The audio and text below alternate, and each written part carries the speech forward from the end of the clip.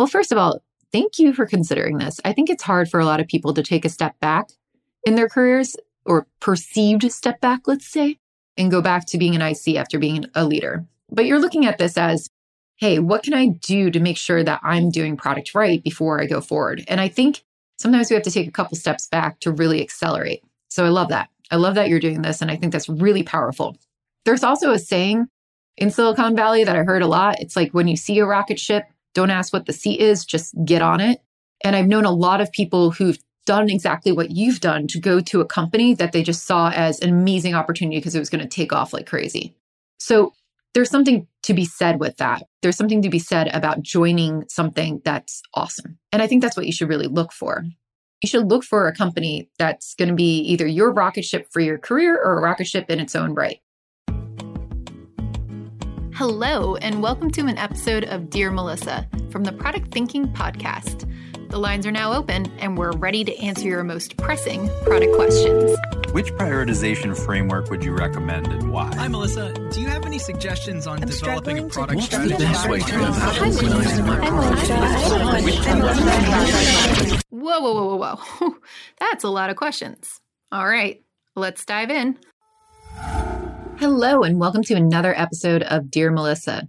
Today, we've got 3 great questions. One around how to work with engineering leadership if you're a director of product. Another one about if SAFe is right for your team. And then the last one about transitioning back into an IC role at a product-led company when you've been working at a not very product-led company as a leader for a while. So we're going to dive into that in just a minute, but I want to remind you that if you have a question for me to answer on Dear Melissa, go to dearmelissa.com. This is how I answer all of the questions. If you do send me anything individually, I'll ask you to bring them here. So I'm looking forward to seeing what's on your mind and help get us some more ideas for guests on the podcast and what you want to hear. So any questions that are burning, don't feel like any question is a wrong question. Go over to dearmelissa.com and let us know what you're thinking. Let us know what you need help with. In addition to that, too, I want to remind everybody that we do have a book on product operations coming out this year.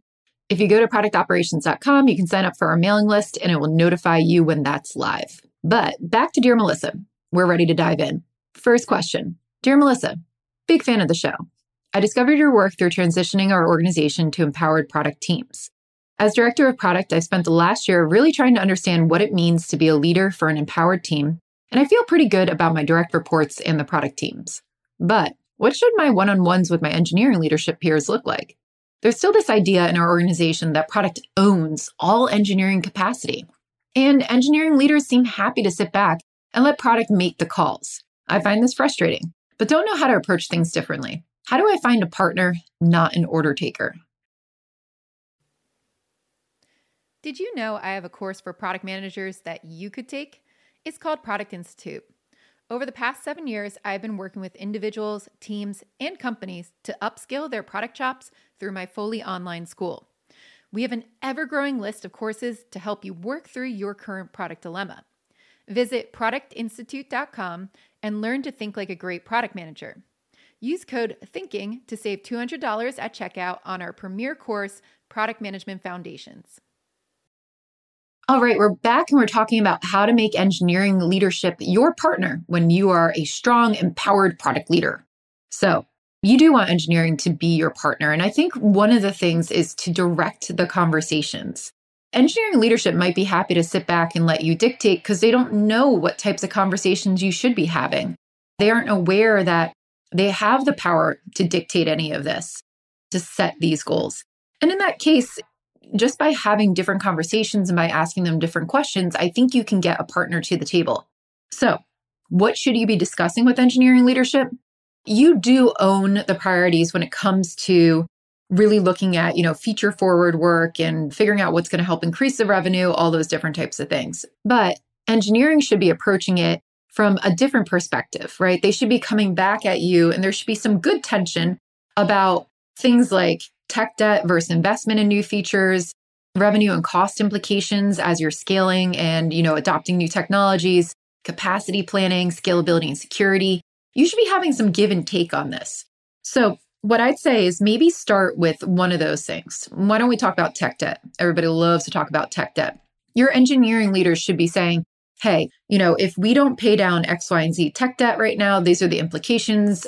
If we do pay it down now, we'll be able to ship features 10 times faster. Whatever those numbers are, you need to be looking at it together and then deciding as a team, do we sacrifice a little bit of short-term revenue right now to get ahead of this tech debt, or is the short-term revenue implications more important at the moment?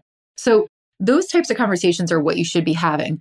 You should also be talking to them about the systems and the SaaS products and the tech that you have. So for instance, if you are using Amazon Web Services, which everybody is doing, you're paying monthly fees into it. And a lot of times people go, oh, that's, tech costs. But that's not. That's like bottom line for the company. That goes into your EBITDA, it goes into all of that stuff. The more you understand those costs associated with actually running your product, the more empowered you can be as a product leader to make more revenue and cost-based decisions and look at those financials. So I talk to them about things like that, understand the implications about if you build new features, what do those costs associated with that actually look like? Then you can actually look at also scalability and security. You want to be talking to them constantly about, hey, how far will this feature actually scale for us? Can we onboard 50,000 new people in a year, or does it break? Ask those questions. That's where you're going to start to understand better about what your products and your capabilities are as you look at your roadmap. And then, of course, capacity planning. Where do we put people around?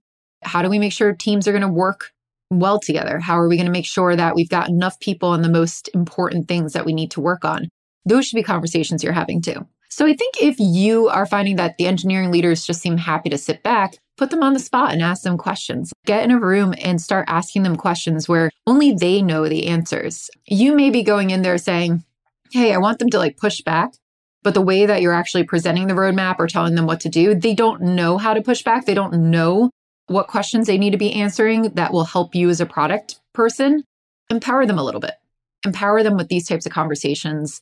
Ask them their opinion on those things. Once you show that they do have a seat at the table when it comes to this, you might find that they're kind of rising to the occasion. But I feel like it all starts with the types of questions that you ask. So I'd really try to concentrate on those different areas that we just talked about. All right, second question. Dear Melissa, our company brought in a VP of product about 6 months ago, and we're growing rapidly. Currently 5 product managers with me as director of product and more to come.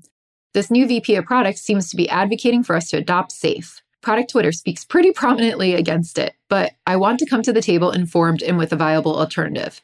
I listened to your episodes where you debate SAFe with Eric Willicke and now feel even more unsure of my view. Any tips on what I should study up on and propose as a right solution to process and procedure? I guess my first question for you is, why SAFe if you only have 5 product managers? If you go back and actually listen to Eric's podcast, he admits that product was not well thought out in SAFe. The division of the product owners and the product managers is still being worked through. But he also tells us about how SAFe came about. And it was for really large banks, large companies going through digital transformations to have some more context about how to run software teams, basically. You're not in that position. You got 5 product managers. SAFe is a lot. SAFe is a lot for a company of your size. So my question is, why does a VP of product seem to think that SAFe is going to be better for a company of your size within your context? I'd actually look at your context. If you are growing rapidly and in a high growth context, what's SAFe going to add that a normal just Scrum cadence wouldn't? Can't you just do basic Scrum and not adopt all the overhead that comes with SAFe? I find that in rapidly growing companies and smaller companies like yourselves, SAFe is a lot. So what usually people adopt is some kind of basic agile cadence. And I'm not saying be very dogmatic about this, but they're usually using Scrum. And then they put a discovery process on top of that to help feed in the projects. We put product operations around it to get us the information that we need. We have roadmap reviews every month or every quarter, depending on how fast you can actually ship. You just need a few things really at a company that size to bring some discipline to the team so you're all working together. But to me, I think SAFe is just way too much overhead for what you guys are looking at. So what I would do is kind of study what companies do in your phase. If you go look at the companies who adopt SAFe, I guarantee you they're all going to be at a different context than you. They're going to be at a different stage of agile maturity. They're going to be at a different stage of software maturity. They're going to be at a different stage of growth, of scale, right? They're going to have tens of thousands of people out there. but you're tiny. So what are companies doing that are your size? You can listen to a lot of them on the podcast. I talk to any high growth CPOs or anybody in that situation. We've talked about this on the podcast before. We've answered questions on it, but I would start by like getting a development process. And I think you could just use a very lightweight agile process like Scrum or something. I'm not the biggest fan of Scrum or anything, but it works. It works. And as long as you're not super dogmatic about it and you make it fit you, it's totally fine. Start there. And then I would look at bringing yourself in a discovery process, make sure you got your user research in there, make sure you got your tools, prototyping, testing, all that wonderful stuff.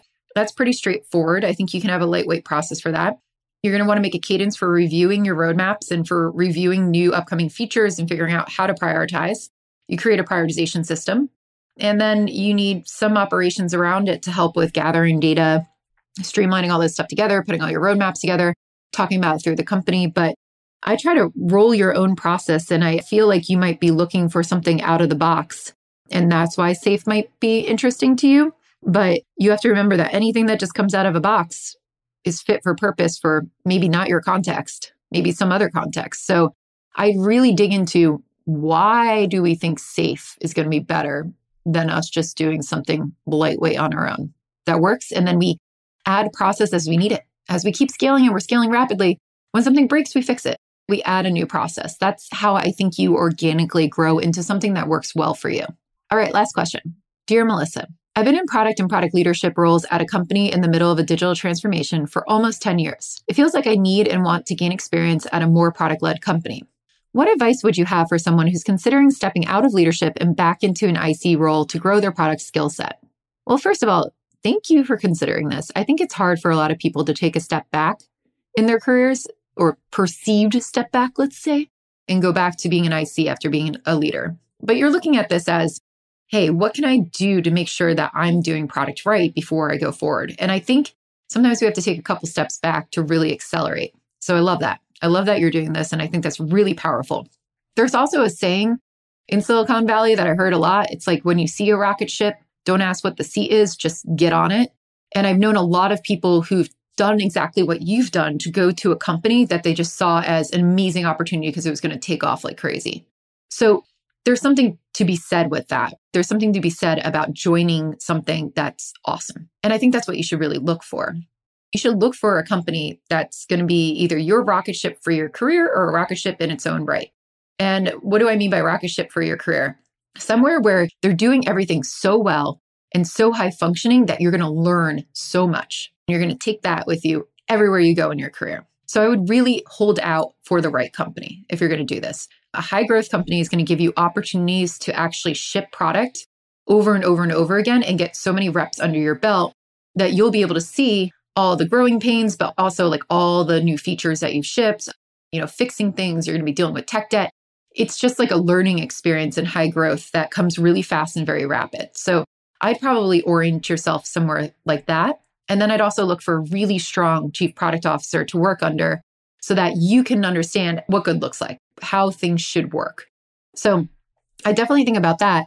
But then also you need to think about how you're going to sell yourself into this IC role. I could see people interviewing you and saying things like, well, when was the last time you actually shipped a product? Or when was the last time you got your hands dirty with this? How do you talk to them about that? How do you talk to them about knowing what to do, making sure that you will be a value add to their company and you'll be able to dive in and get your stuff done? So plan that out. Also, though, on the flip side, in high growth companies, a lot of the times people end up in leadership roles because they were promoted out of IC into those roles. You may be able to help those people gain leadership skills. Sometimes larger companies, even in the middle of a digital transformation, have some really great leadership qualities in their leaders. Sometimes they don't, but sometimes they do. And you've seen that. You've seen how things function at scale. You've probably had some more policies and some more frameworks actually built out around you. And in higher growth companies, sometimes they don't have that and they need it. So you can bring some of those insights to them. Now, you don't want to shove all of those insights down their throats and you don't want to come in like guns blazing, but you want to say, I can help people who are new leaders. I've been a leader for a very long time. If they need just general leadership skills, I can coach them. We can work together. I can tell you what's worked at this company. And I'm not saying adopt all of it, but I can just bring new insights in there. I think that's very powerful too. So definitely think about selling yourself to these companies as well, because they might be a little bit skeptical if you've been in a leadership role for a while, and especially one that hasn't done product really well, that you can ship. So how do you show them that you can get in there, get your hands dirty, and start shipping things immediately? Really look at that. And then also make sure that you're taking the opportunities that's going to give you the experience that you want. You leverage that, really look for a company where you think you can grow, surround yourself with people who know what they're doing, and then you're going to learn really fast. And you can probably jump back into a leadership role in product at another company fairly quickly. All right, that's it for Dear Melissa this week. And again, if you have any questions for me, please go to dearmelissa.com and drop them off. If you like the Product Thinking Podcast, we'd really appreciate it if you let people know. So feel free to share this episode. Feel free to share any of the episodes that you've really liked. We love hearing feedback too. So leave us a review on anywhere that you're actually listening to this. And make sure that you subscribe as well so that we can keep you updated every Wednesday when we've got a new episode. We'll see you next time.